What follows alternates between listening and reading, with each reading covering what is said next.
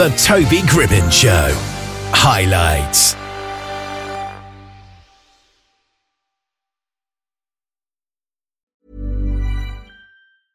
I'm Sandra, and I'm just the professional your small business was looking for. But you didn't hire me because you didn't use LinkedIn Jobs. LinkedIn has professionals you can't find anywhere else, including those who aren't actively looking for a new job, but might be open to the perfect role, like me. In a given month, over 70% of LinkedIn users don't visit other leading job sites. So if you're not looking on LinkedIn, you'll miss out on great candidates like Sandra. Start hiring professionals like a professional. Post your free job on linkedin.com/people today. Millions of people have lost weight with personalized plans from Noom. Like Evan, who can't stand salads and still lost 50 pounds. Salads generally for most people are the easy button, right? For me, that wasn't an option. I never really was a salad guy. That's just not who I am. But Noom worked for me. Get your personalized plan today at Noom.com. Real Noom user compensated to provide their story. In 4 weeks, the typical Noom user can expect to lose 1 to 2 pounds per week. Individual results may vary. Well, Mike Anders is on the line, and we're going to talk about his book, The Age of Cognitivity. And how are you today, Mike? I'm good. So, what was it that inspired you to write this book? What inspired me, actually, I woke up in the middle of the night because I'd been thinking about these things for a while. And I woke up in the middle, jumped, straight up out of bed and went and, wrote the title down and started working on the outline. And it all came together. And I was thinking, wow, the age of cognitivity. Now, isn't that a concept? And so that's what happened. It was about all the things I'd seen over the years working with technology, going all the way back to, all the way back to the first inklings of what we now are realizing to be, the internet and all that. So what does that actually mean, the age of cognitivity? Well, you have technology has, dominated history. You have the agricultural age, you have the industrial age, you have all these different ages, and cognitivity really has to do with it's kind of like a portmanteau of two words, cognitive activity. And the point I make in the book is because of the impacts of big data analytics, artificial intelligence, and automation, all acting upon each other and having its effect on us in our daily lives, in our workplaces, requires us to kind of think differently about how we use data, and also reflect about how do we think. And I know there's some people who say, gosh, oh golly, what do you mean, how do I think? Do I have to think about my thinking? What's that all about? I mean, I just think. But what I'm saying in my book is, in the age of cognitivity, you're going to have to think about your thinking. And those who can will adapt to the changes that we are beginning to see happening all around us. And they will thrive. Now, those who can't or won't or refuse to adapt to the changes, they might not thrive, and they might not even survive. Throughout the book, you touch on quantum theory, psychology, and neuroscience. So how do these disciplines contribute to our understanding of this cognitive revolution? Well, it really does. And in one of the chapters, I talk about it, thinking. And really, when we think about how we think, we go back and say, well, how do we think? When you go back and from a historical perspective, and you think about the classic Newtonian clockwork form of thinking, and the deconstructionist at its core, well, maybe didn't really understand what is going on around us with these technologies, each one interacting on each other and on ourselves. Maybe we have to take a quantum approach, and that's one of the things I say in the book.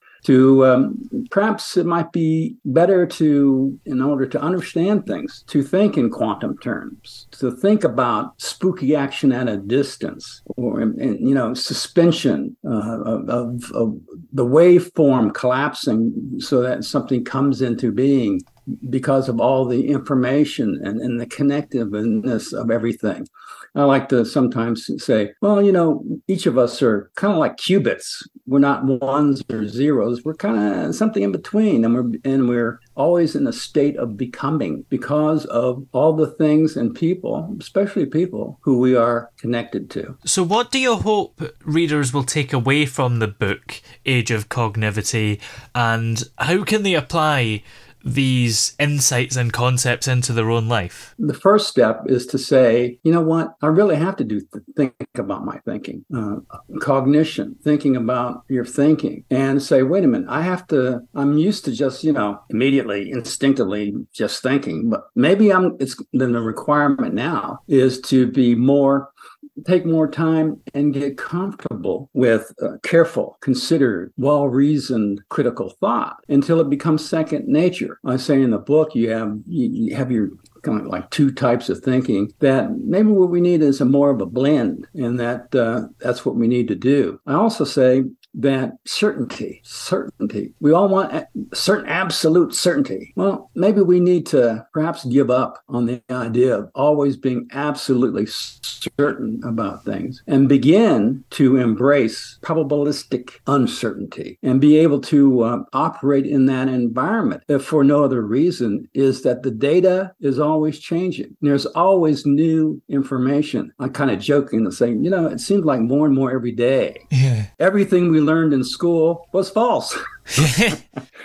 Because there's always seems like new data, new information, and you have to become in a daily basis to be comfortable with that and be able to think in probabilistic terms and in quantum terms. Start talking about things as hey, we are all in this together. We are all connected, and we all influence each other and are influenced by everyone. And the field of technology is constantly evolving. So how do you think the ideas and concepts discussed in the book will stand the test of time? Oh, I think it will, but like I say, we can't be absolutely certain.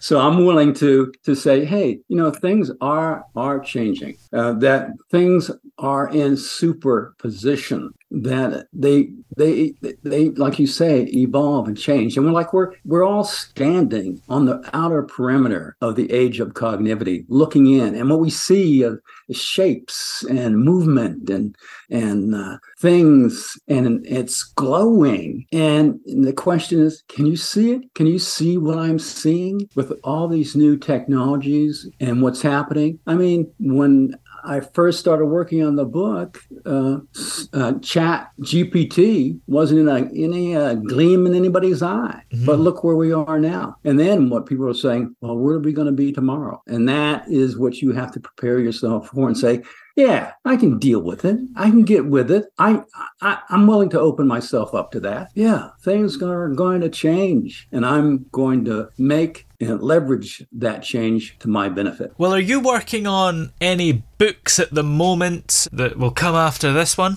Funny you should mention that. I was just thinking about that today, about, what I'm going to do next. And one of I was thinking is the first step is to, come up with a title, something that kind of speaks to the age of cognivity, but, it's a title. And then maybe, from an outline perspective, break it up into 4 sections, and there are 4 chapters in each section.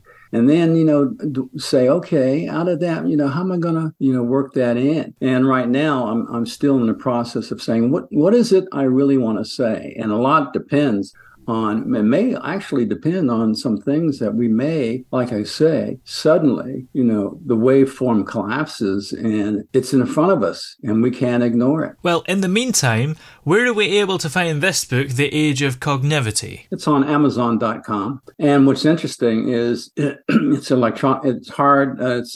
paperback version, so you can just read it yourself. And there is a audio version of the book. So, and for people who are really busy, they can just, listen to it. And of course, an electronic version of the book for people who don't like to carry books around.